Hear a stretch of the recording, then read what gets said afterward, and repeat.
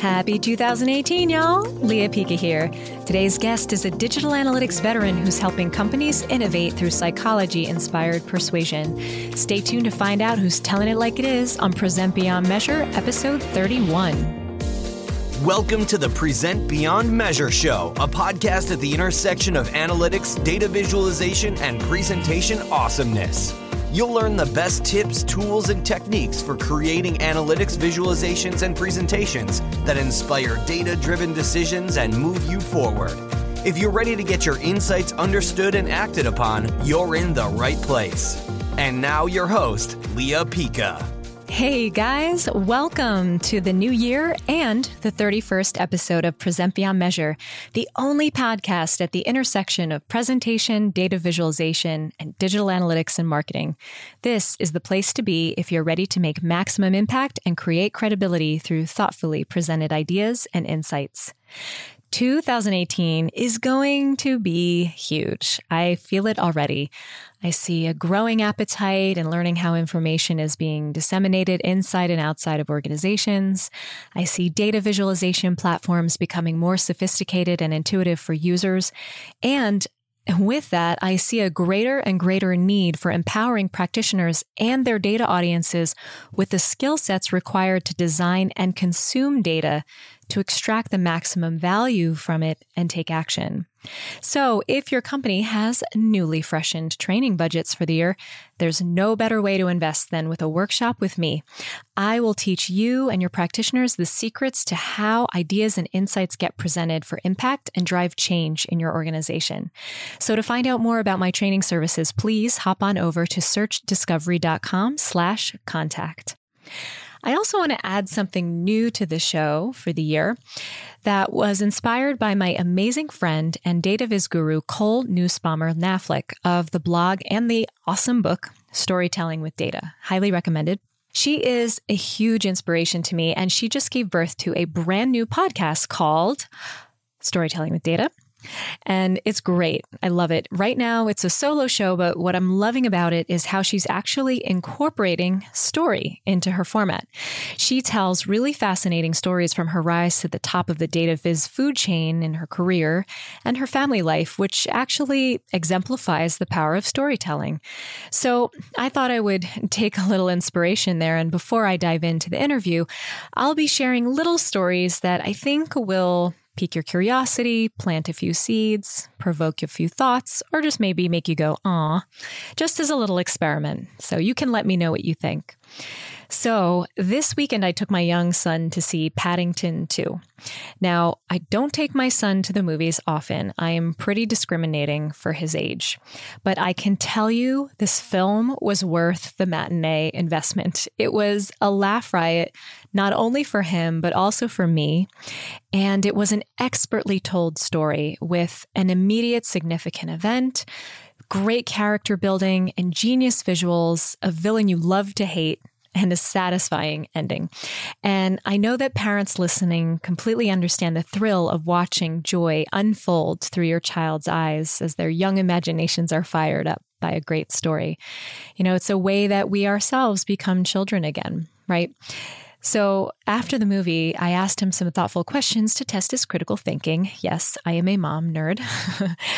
I asked him what his favorite part of the movie was. And I thought he was going to say Paddington washing windows with his rear end or falling into a flower pot. But instead, his favorite part was how Paddington worked with other people to save the day and became the hero. Oh, I was so touched that that's what he ultimately came away with. You know, the wisdom of children never ceases to amaze me, and a truly effective technique in storytelling is an unexpected ending. So that was a very poignant moment that moved me. I hope it moved you as well, and I hope these little vignettes will add some color to the show. Anyway, on to the interview.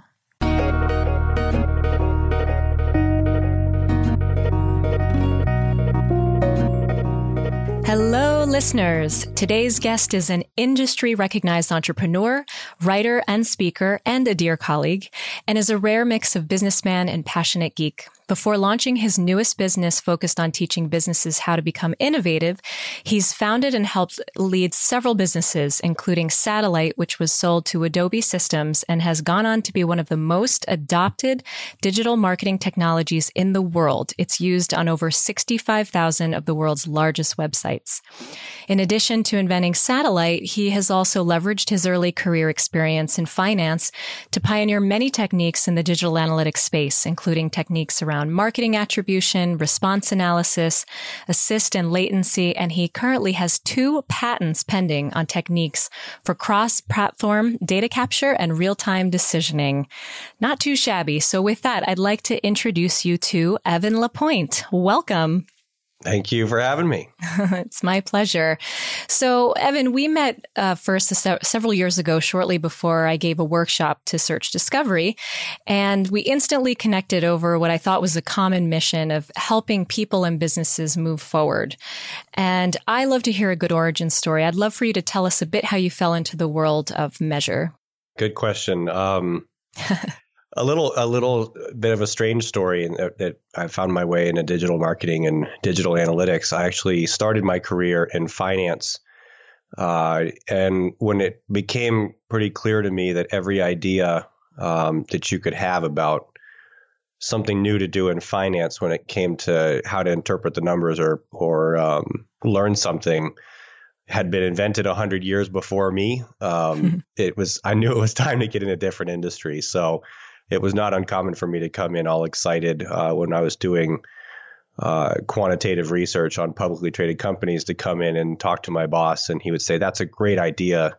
This guy named Adam figured that out about 200 years ago. And here's the book that he wrote about it." So I made the shift to digital in 2005, and I joined a company called 360i and worked in their analytics department for a couple of years. And that was in 2005 and 6. And that was when a lot of things were kind of sprouting out of the ground, I guess you could say. I mean, search had been around for a little while, and it was certainly valid as a marketing channel, but the concepts of how to link people who conduct multiple searches together before they purchase, which of course now we know is a basic beginning of attribution. That was really new back then. So we did a lot of interesting things. We studied latency of how long people took to purchase in different industries based on when they were doing their searches. And then I really fell in love with the concept of the experience on site. And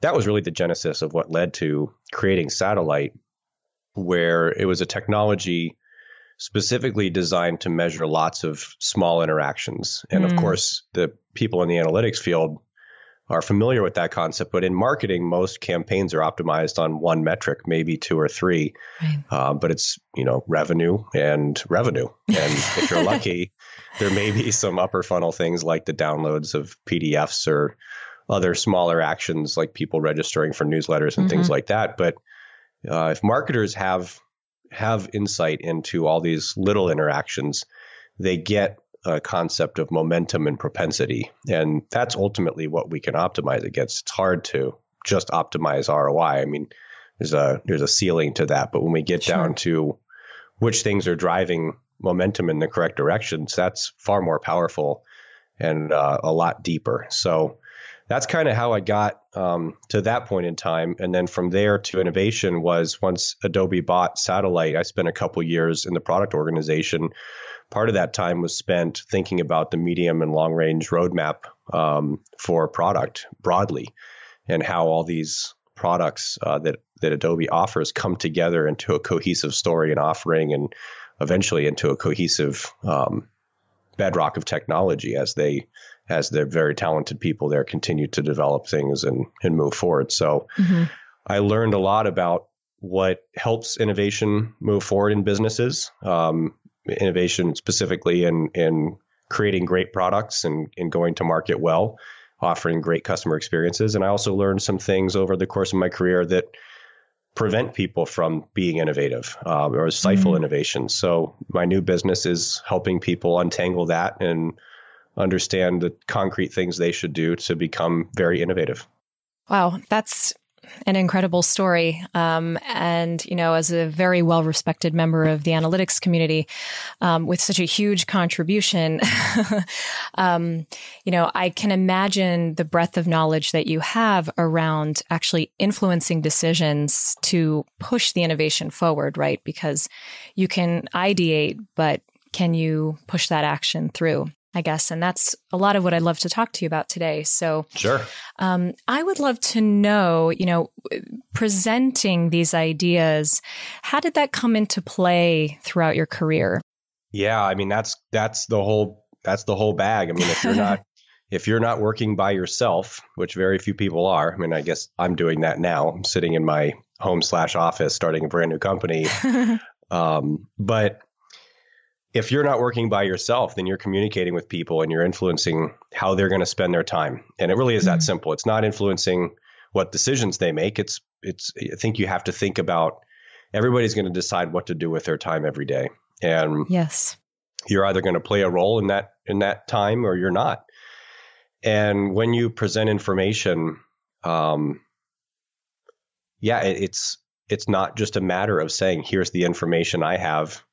Now you have it, and I expect you to do the same things that I would do with that information because you don't have the same context as that person. So being able to motivate change and get people's time and attention is an art. And there are definitely, you're offering something very valuable because there's a balance to strike. There's not a list of things to do in one presentation that will result in action, because in many cases, you can't ask for action in that first presentation. You're just laying the groundwork for later communication. And it may be necessary for you as an individual or for your team working in a broader organization to create like a campaign of sorts that's a multi-step, multi-stage conquest, particularly if you're trying to get something done that digs right down to the roots of the business's strategy and how it's going to spend a lot of its time and money.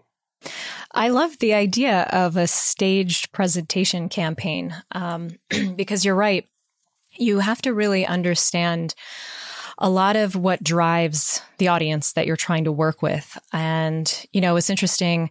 I was watching some of your videos on the YouTube channel you've created, which I'll link to in the show notes for this page. But one of them specifically talked about personality profile assessments as being really valuable to understand yourself better. But it occurred to me, like, what if we understood the personality profiles of the audiences we're trying to influence?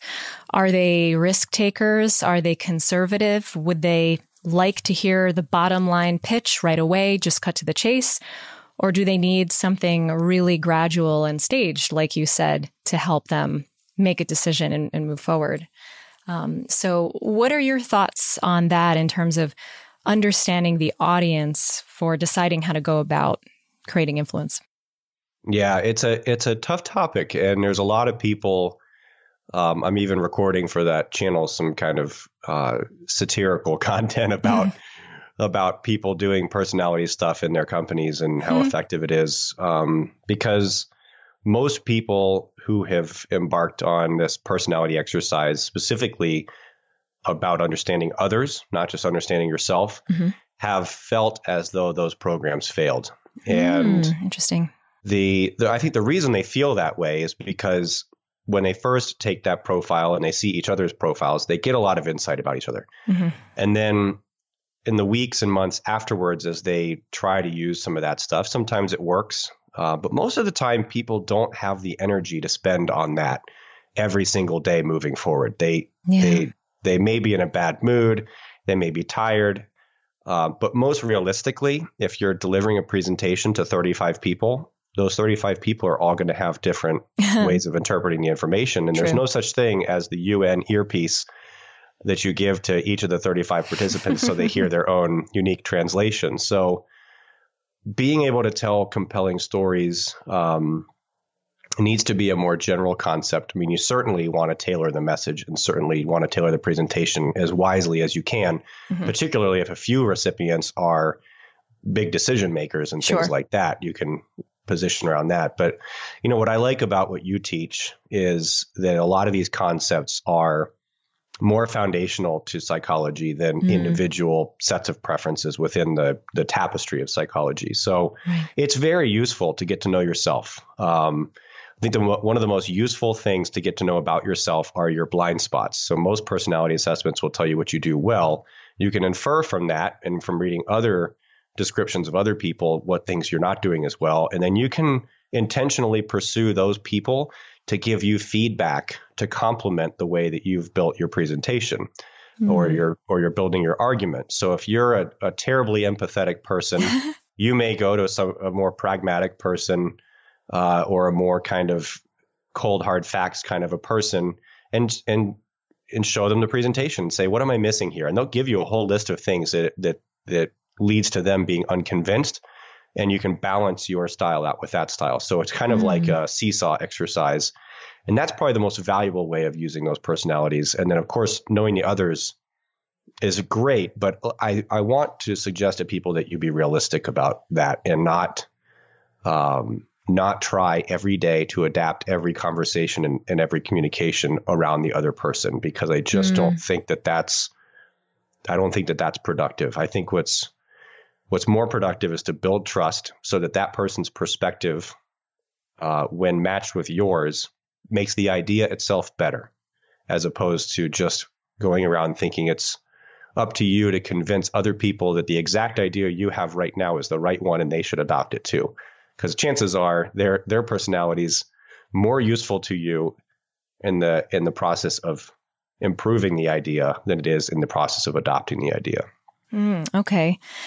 No, I like that. It's interesting. One of the questions I get frequently during my workshops is, but my stakeholders are so different from each other. One likes this and one prefers that and this and that. And how I try to respond diplomatically is saying they may have been trained or trained themselves to want this or that, but for the most part, the brain absorbs and encodes information in a similar fashion. People may have preferences, but they may not realize that there is a more conducive way to them consuming this information. But what I've been actually researching recently a lot about is the psychology behind something called the 6 Human Needs Framework. It's by Tony Robbins. And what I've been trying to use it for is having the same approach to presenting the information, but trying to use a needs perspective to interpret what's coming back. What are the responses coming back from specific audience members? Because those needs are going to be different. So anyway, I didn't know if you had thoughts on kind of understanding what the needs are behind the people that you're speaking to and how you can adapt what you're presenting. Yeah. I mean, one of the really productive things to do when you're trying to pitch an idea, and just because you're not in sales doesn't mean you're not pitching. Yes. Is to offer clear choices. And if you're trying to be motivational, one of the ways you can work around the fact that there are lots of different personalities interpreting the information differently is to finish with offering 2 very clear choices for what to do next. And make one of them a really horrible choice and one of them a really logical, great choice. And then work backwards in your presentation. Maybe you've worked forwards to this point to get to this point, but then go backwards and make sure that the stuff that you're doing earlier gets you to this point. And then you may be faced with some questions about option 3 or 4 by the people who interpret things differently, but that's still useful to you. I mean, if people are saying, well, there's also a third option, which is X, then hopefully that's productive conversation. I mean, if somebody's saying the third option is to do nothing or postpone the decision, then that's not always productive. But let's assume that they're telling you something productive. Mm-hmm. You do have their attention. They're giving you their time. You're moving things forward. And that's a good sign. But if you don't give people choices and you just kind of say, here is the information, make your own conclusion, and I hope it's the same as mine, then you are leaving too much up to chance. If you instead offer one option, then not only do people psychologically disagree with the opinion, but you may find that they psychologically disagree with you as a person from that moment forward. And because if your conclusions on information are radically different than theirs, they may begin or finish in one swoop the process of putting you in a box in their mind for somebody who does or does not have valid ideas that should be listened to in the future. So giving two choices is always better than giving no choices or one choice. That is so interesting. So, I always recommend to my students to not just present an insight or observation and then walk away, but always follow with some sort of recommendation. In that context, do you feel that only offering one recommendation for that insight is going to possibly turn off the audience, or should they come up with two options that they could go for each case, I guess? I mean, I would generically recommend always having two options. Oh, it's amazing. And the second option can be a horrible option, right? I mean, you could say like, okay, option one is for us to eat the pizza, and option two is for us to turn the table over and start screaming and make a big scene. And definitely number two. Yeah. I mean, so you can illustrate the point. And of course, that's a ridiculous example, but I think most people, if they force themselves to come up with alternative two, of option two, it won't be that hard to do it based on the last recommendation they made. They would say, oh, well, I guess our other logical option would be this. Now, when you propose that option, and don't make it so ridiculously awful that you're clearly stacking the deck, but make it a viable option. Yeah. But you're showing people that you're thinking through the problem from multiple perspectives, because rarely is there only one interpretation of information, one right answer. Sure. Certainly you see this with extremely intellectual people. They almost have a hard time forming a strong opinion one way or another because they see the truth in so many different interpretations. So yes. If you see that that's the case, then you can work yourself back down to saying, okay, I'll recognize several perspectives. And when you present the options, if it needs to be two or three or, maybe more than three, for many of the people who would have picked a fight with you that your proposal wasn't right, your option two was their idea. And if putting that also on the screen with an argument as to why that's not the right idea, that's productive, because now they're like, oh, they're ahead of me. They are thinking about this too, and they've thought about it longer, versus them saying, well, this person didn't even think about this alternative. So it can be really helpful for that. This is so fascinating because I'm always thinking of ways to empower the audience just from an engagement perspective. And I can totally see how giving more than one option, giving a menu of options that are well considered, well thought out, and well vetted is completely empowering to the audience rather than just suggesting one thing and having a yay or a nay. Wow, that is so valuable. So I'm sure that you have witnessed many presentations throughout your career, both in boardrooms to conferences. I would love to know, what is maybe something you find in common for the most successful presentations at influencing or achieving their objective with the audience? That's a really good one. It's very contextual. So let's take a few different examples. At a conference, I think credibility is such a big deal. So I would, there's a book that most people who listen to this have probably read called Made to Stick. Mm-hmm. And they build an acronym in the book for how to build a story based on it's simple and unexpected and concrete and credible and all these types of things. And the acronym is SUCCESS, and they just don't use the last S, and it's really awkward and kind of funny in the book. But the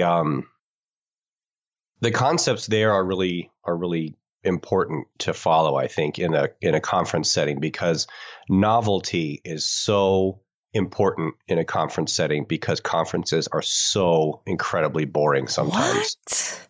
And no. Yeah, So if you can stand out as a presenter, I mean, presumably one of the best outcomes you can have as a presenter in a conference is for people to come up and find you afterwards. I think that is good call. You should always set some sort of a goal for those types of presentations to large groups. And a good goal is usually just that it was interesting enough where somebody wants to come up and talk to you and ask another question. And maybe to that end in your presentation, tease that up a little bit and say, hey, I can't cover this idea in detail right now, but know that there is a lot more detail. Come find me afterwards and let's have a conversation about what this means for you. Mm-hmm. And if you don't have a point like that to make, or you just don't want the attention, it's harder. It's harder to make a compelling presentation in that setting if you don't want to talk to anybody afterwards. There are other contexts, like if you are just delivering something, results to an executive team or something like that. I think it's very different. It's tell them what they want to hear. For one thing, I can't tell you how many presentations it takes so long for people to drive to the point where everybody in the room's expectations have been fulfilled. And, picture yourself. I used to do this in some meetings, and it sometimes it goes well and sometimes it doesn't, but you can still put yourself in the situation and picture yourself telling everybody in the room to close their laptops and put their phones in the middle of the table before we begin. Mm-hmm. What can you do to make that worth doing for them in the presentation? Because if somebody can be multitasking, while you're presenting and doing so successfully, then they really shouldn't be there, at least for that piece of it. Oof. And to your point about involving the audience, maybe those are the critical times where you need those people doing the talking instead of you. So it's very contextual as far as what makes successful presentations. You'll probably ask me the question about the opposite if I don't want to ruin that one for you, Man. but that's probably a more busted. Yeah, it's probably a more interesting set of answers on that side. I always want to start with the positive. Yeah, but to the point of what I was saying first, if you'd like more information about this, please reach out to me on Twitter. I'm at Evan LaPointe. Shameless plug. There it is. Oh, this is all so fascinating. My most recent guest, Will Reynolds from Sierra Interactive, said something really good. He said, you want to leave the presentation being the first thing on that person's to-do list the next day. And he actually has been creating a number of really interesting KPIs for measuring effectiveness at industry events. If you're a speaker, I looked at my scores, and if enough people said, yeah, good, I was like, okay, job well done. But, he got really ninja with it. But this is really interesting. The number of people coming up to talk to you afterwards. That is something I'm definitely going to be paying more attention to. So thank you for that. Sure. So you called it. My next question was the flip side. So what would you say are the biggest pet peeves that you have about presentations that are really holding people back, well-meaning people? I'll start with the easy one, which is the ugliness of most presentations. And I recognize that most people don't have a graphic design degree, and that's okay. Mm-hmm. But if you're going to make an ugly presentation, you almost want to make it intentionally ugly. You don't want something to be accidentally ugly. And no. I think, I don't know if you do this for the viewers or not, but I mean, if you could suggest some minimalist designs that people could use that are templates that would just be nice to kind of remove some of the, one of the nice things about minimalism in presentation design is the subjectivity of what you think is aesthetically pleasing is kind of reduced because the elements themselves are reduced. You don't need a flower in your email signature. It's a subjective element that remove flower from. Yeah, it's just there are certain things where no decision is better than a decision. And I think with design elements that don't add to the material itself, there certainly are people who are capable of beautifying presentations with those elements. But a lot of people make really, really hideous presentations, and they just it just sets the tone. And I hate to make it about that, but I mean, you got to recognize that you will be judged on these kinds of things. And if you don't think that that's right to be judged, then it won't change the fact that you will be. So, right. Yeah. So that's probably number one. It's just where people just make really unappealing designs. And then, of course, that ripples through to the meaning of charts and things like that, where you see, these old, like the default charting palette in Excel was like, it's beautiful. I mean, it was like plum and pale mustard and burgundy Christmas sweater. And you're like, where did these colors even come from? Like, sweater. Well, I mean, that's I'm just trying to picture the chart in my mind and these Crayola different names. colors. Yeah. I mean, they're just absurdly awful looking charts. So, and when you have that many colors in a chart, as you teach, you actually lose meaning to the data itself. So it's not just a matter of prettiness; it's a matter of practicality too. So other than aesthetics, I just a lack of a story is a big one. And then I would say, for me as an analyst, I despise averages. I despise like one metric meant to represent all people. And a lot of it's like this nonsense that you hear. And I do not intend for this to be political in any way, left or right. This is just an example that's in the pop culture. This conversation that's happened in the last couple months about the average household will get XYZ dollars with this tax plan. Yes. Well, good point. That represents 92 out of 200 million households, right? Not 92 million, 92 households out of 200 million are in the very narrow band of the histogram that represents what, quote unquote, is the average home. So 99.99999% of people will not resemble the statement that we're intended to believe is the statement for almost all people. And that is the way we present data all the time in organizations. We say the average customer spends this much time on the website. The average customer buys this many things per purchase. The average customer this. Yeah. There is no such thing as an average customer. Right. I love that. If you are not dividing your findings up into segments, you could say for a company who sells lots of products to the same customer, and you're looking at attrition. If you say, here's our attrition rate, it's 13%. Well, you could say, well, the attrition rate is 13% overall. But for people who have more than 3 solutions, that rate is 2%. And for people who have 1, it's 80%. And now your findings are like radically different. Yeah. And that's just, an off-the-shelf example for, almost any company, any enterprise company. So that drives me freaking nuts, because average findings, average conclusions are not conclusions at all. They're completely meaningless facts. And that is where the downward spiral begins, when people are trying to decide what to spend their time on, because the finding isn't concrete. It's not actionable. It just doesn't work that way. That's not how we function in the real world. And I think that needs to match up better. Wow, this was so good. So working backwards, I can hear the listeners saying, but my bosses want to know averages. The first thing they want to hear is how many sessions and That's average great. bounce rate. And is it okay to kind of just preface with that, but quickly move on and really dive into some of the deeper things? Yeah, you absolutely should. If they want that, the first thing you do is you give them what they want.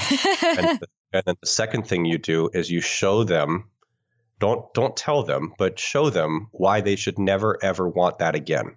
And let them arrive at that conclusion themselves. But make sure you make it clear enough, right? So if you say, what's the average time on site? And hopefully people aren't talking too much about that anymore, but let's just say, for the sake of argument, they are. What's the average click-through rate? What's the average time on site, right? So what's the average time on site? Well, you say, okay, the average time on site is 2 minutes and 38 seconds. And when you break it down this way, then here's the visualization of how variable that is. Or on the chart, show a normal distribution, and then show the average, or if it is a normal distribution, but show the distribution in the data, and then put a dot on the distribution for what the average is, and then say, less than X percent of sessions truly fit into this category of average. And then 40% of them are far above average, and 55% of them are far below average. And what that means is we need to dissect this a little bit deeper. Would you be open to me showing this to you sliced up in the future? And then what it will allow me to tell you is how to act on that for these specific groups of people, as opposed to trying to boil this ocean that doesn't really represent the truth. Okay. I love this because I definitely have struggled in the past with getting people away from averages and aggregates, but I absolutely love the idea of showing a distribution and then saying, by the way, this is how few actually are in that bucket. So let's look at, something deeper. So that I think that's an incredibly easy and approachable way to give them what they want, like you said, but then ease them into something where they might never want that again. I really love that. And then I'd love to go back to your first peeve, actually, because I think the listeners might benefit, because as you said, we are suffering an epidemic of ugly in the conference room. And one of the things I always suggest is going to graphicriver.net. They have a lot of really well-designed templates, and you can remove things from them, but at least they have a cohesiveness to the objects that they've created, and not infographics, iconography and charting and things like that. But you're absolutely right. Minimalism, I think, is one of the biggest things people struggle with, because one of my students once said to me, but my boss thinks I work harder the more stuff is on my slide. And I thought, oh my goodness, is that really a thing? Like, the more items there are, the harder you worked, when I would think that it's actually more challenging to create a simple slide that's truly effective. That happens. I think, in that person's specific case, I would say what you should do is make 2 slides for every slide, and make one simple, conclusive, elegant slide. And then immediately after each of those, say, here's what went into that. And then allow that person's mind, allow appreciation to form. Because what they're really saying is that my boss doesn't appreciate how much work goes into something simple. So show them how much work goes into something simple, but still give them the simple thing, right? Say, this is what the situation looks like in our marketing campaigns. And here's the recommendation. Here's the highlighted information. And then next slide, just drop the kitchen sink on that thing and say, here's all the backing data. So, if you want to go through all these things, the models that I ran, if we're doing any sort of machine learning or anything like that, what the algorithms are telling us, just blow their minds and almost make them disgusted with the detail, to the point where they have no desire to do anything but leave that in your very capable hands.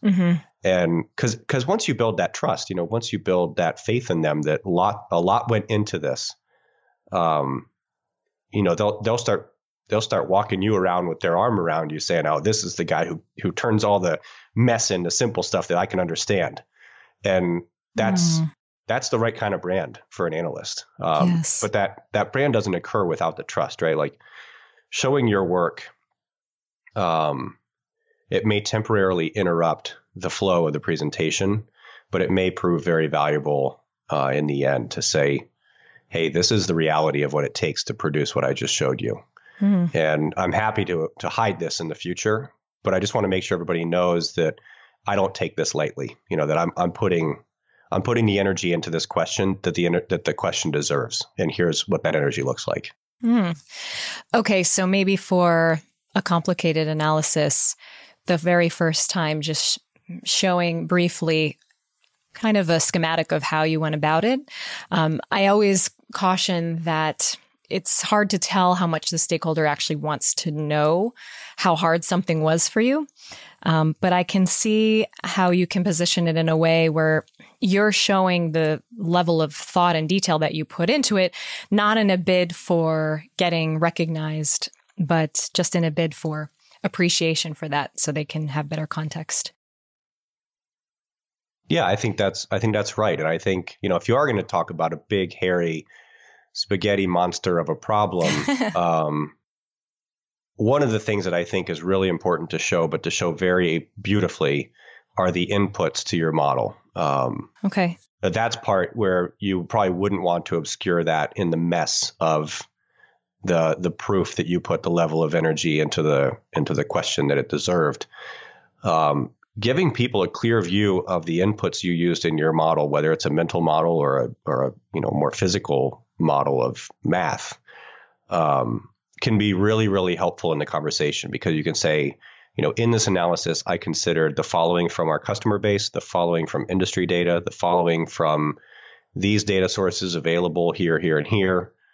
I considered seasonality in this way. If you deal with currency, I considered exchange rates in this way, yada, yada, yada. Mm-hmm. Whatever you can say went into the model can help build that credibility. And I think that's one part to pull out and make clear. Now, how you sequence it is up to the presentation and the audience, whether you do that before the finding or after the finding. But I think that can be one part that's very helpful and productive. It is so helpful, really. I mean, that I'm working ever more trying to teach people how to ease their audience in, like really give them a runway into the analysis that they've provided. And, this is really useful for that whole setup, of helping people understand what they took into account. So extremely valuable. So, were there any resources that you encountered along your path? I know you talked about Made to Stick. Any other resources along your path that really helped you fine tune and hone your skills in terms of influence and communication? Oh, sure. There are so many books. There's YouTube talks, TED Talks. There's so much stuff out there. A lot of them drive towards similar conclusions, which when you end up with that set of conclusions, it's kind of like your pre-flight checklist for a presentation. Did I get past the amygdala, which is the part of the brain that assesses whether anything you're saying is worth listening to? And right. And essentially that's like the innermost part where you're thinking in the now and you're trying to prioritize what's novel or what's threatening and trying to essentially filter noise out of your life. And you want to get past that. That's part of your pre-flight checklist for sure for every presentation. Of course, you'll learn a lot as you research these things about change and why people are resistant to it. And the more mm-hmm. that you can directly address those points of resistance, the better off you'll be. You'll learn certainly about the personality preferences around making decisions that are oriented toward empirical data versus inferred meaning, which are the two forms of thinking. And you'll have, on the feeling side, solutions that are oriented toward empathy toward others and understanding about other people and groups versus feeling about personal values and a match of personal values. And, certainly in our day-to-day, you'll find varieties of those four. You'll find people who will not make a decision unless there's empirical evidence. Right. You'll find people who will see that empirical evidence and say, yeah, but does it still make sense, right? Because a lot of people did what happened here.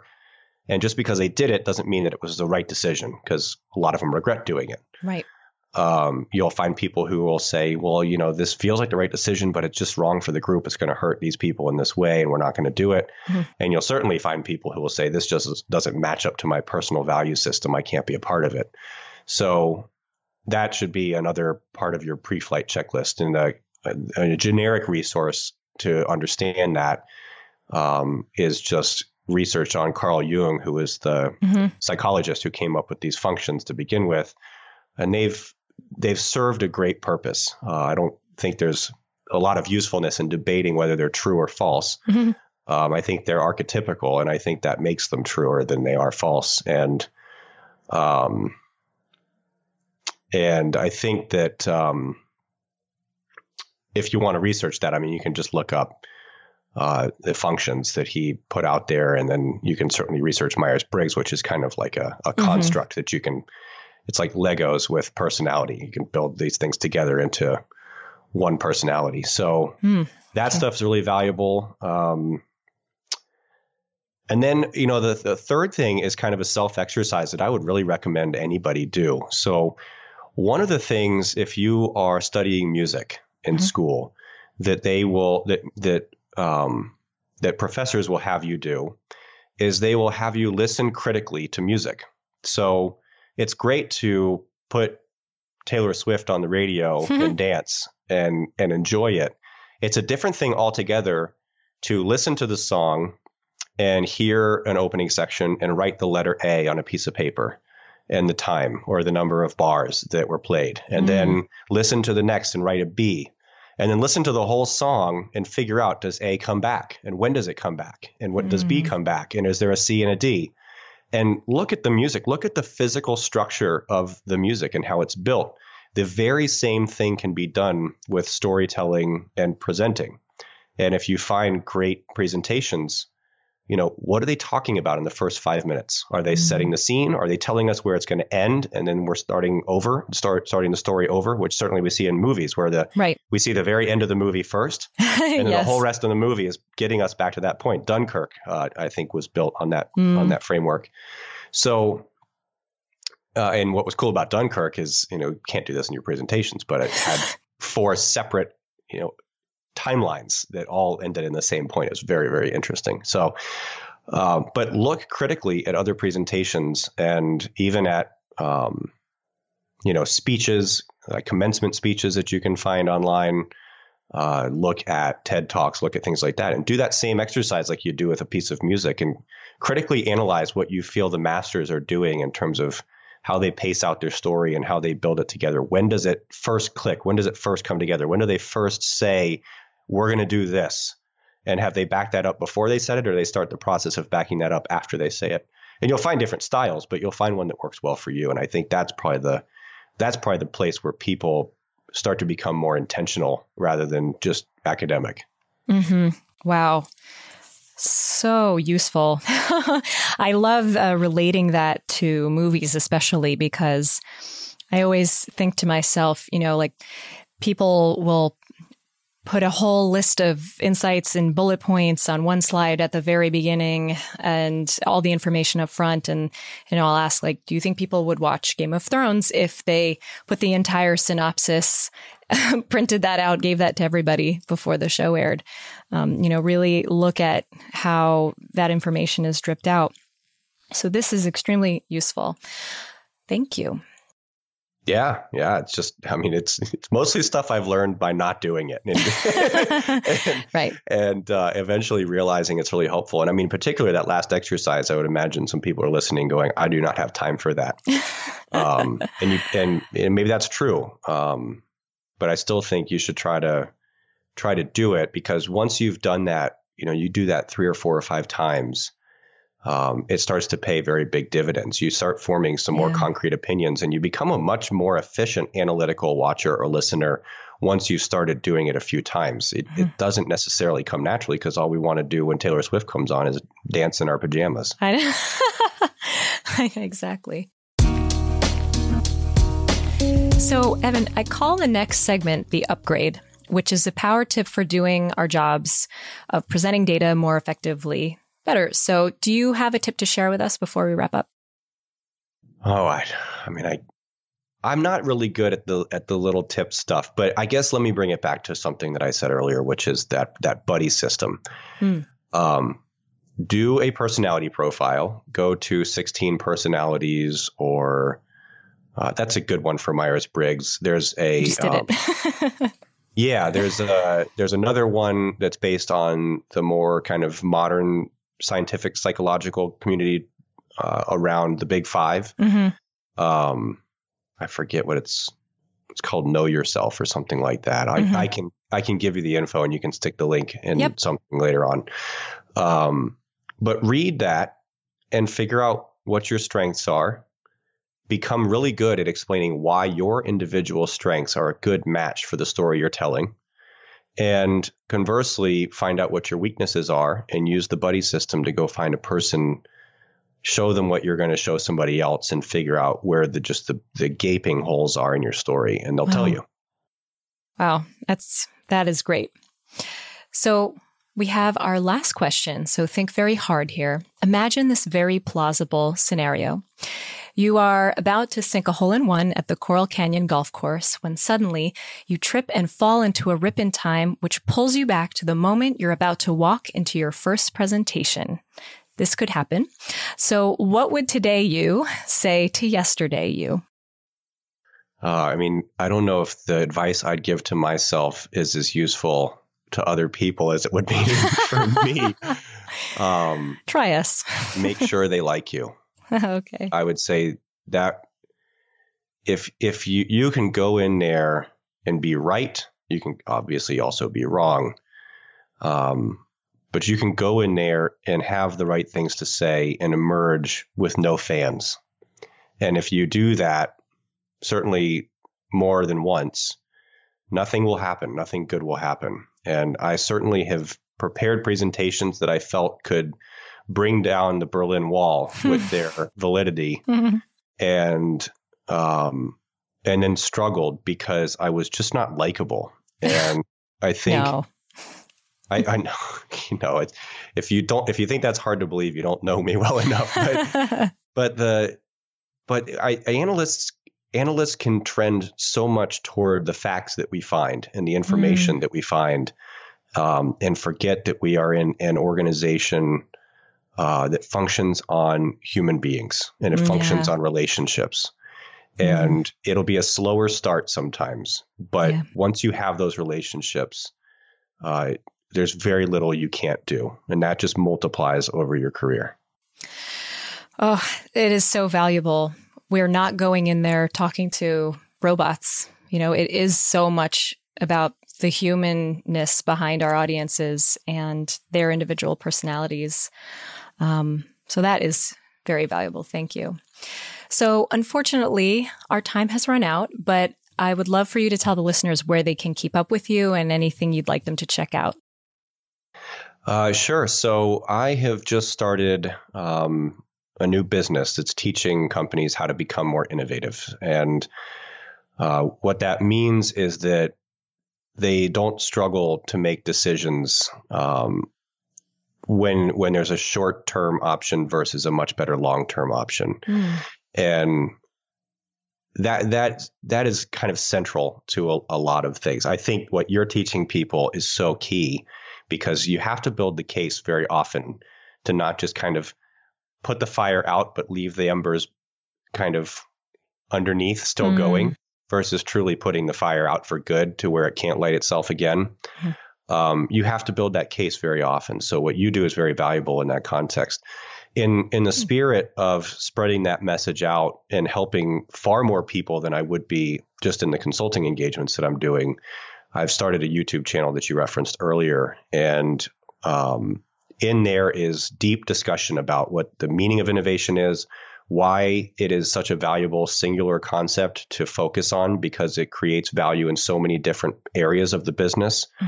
How to tactically do that. So how to get out of the conversation of let's be more innovative as, a word we stick on the hallway in the company, but, something we actually do.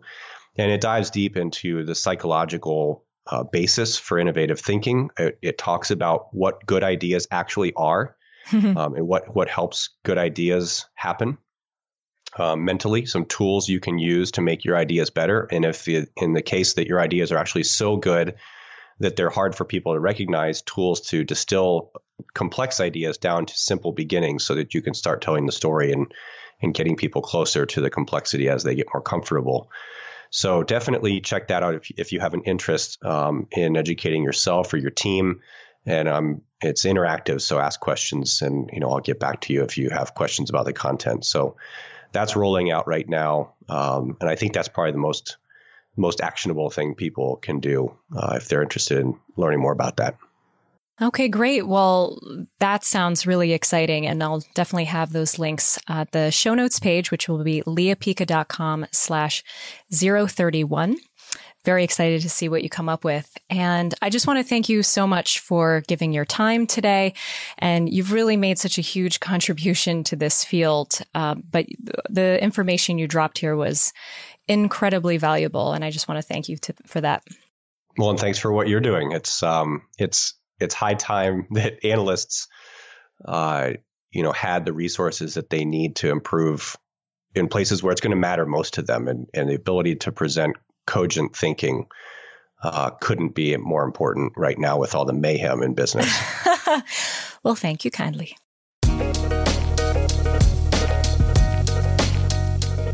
Evan is fantastic, period.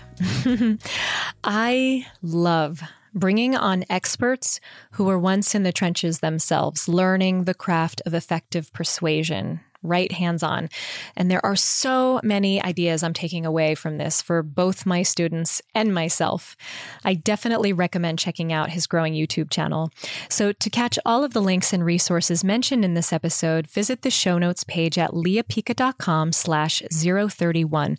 I would love if you could leave me and Evan a comment or a question, because I want to hear about the challenges you face when presenting information, doing data visualization awesomely, or anything else you'd like me to talk about.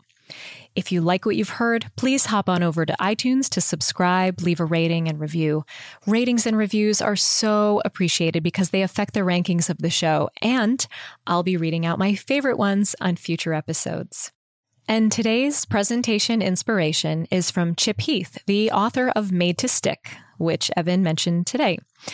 I thought this one quote was particularly spot on for presenting ideas, and it is, "To make our communications more effective, we need to shift our thinking from what information do I need to convey to what questions do I want my audience to ask?"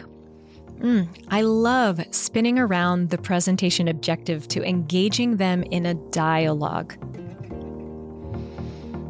The perfect piece of wisdom to close out today's show. So that's it for today. I'm wishing you an amazing start to your best year ever, and I can't wait for you to be a part of my best year ever too.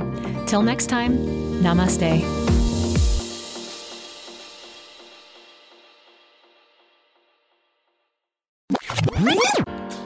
And that's a wrap.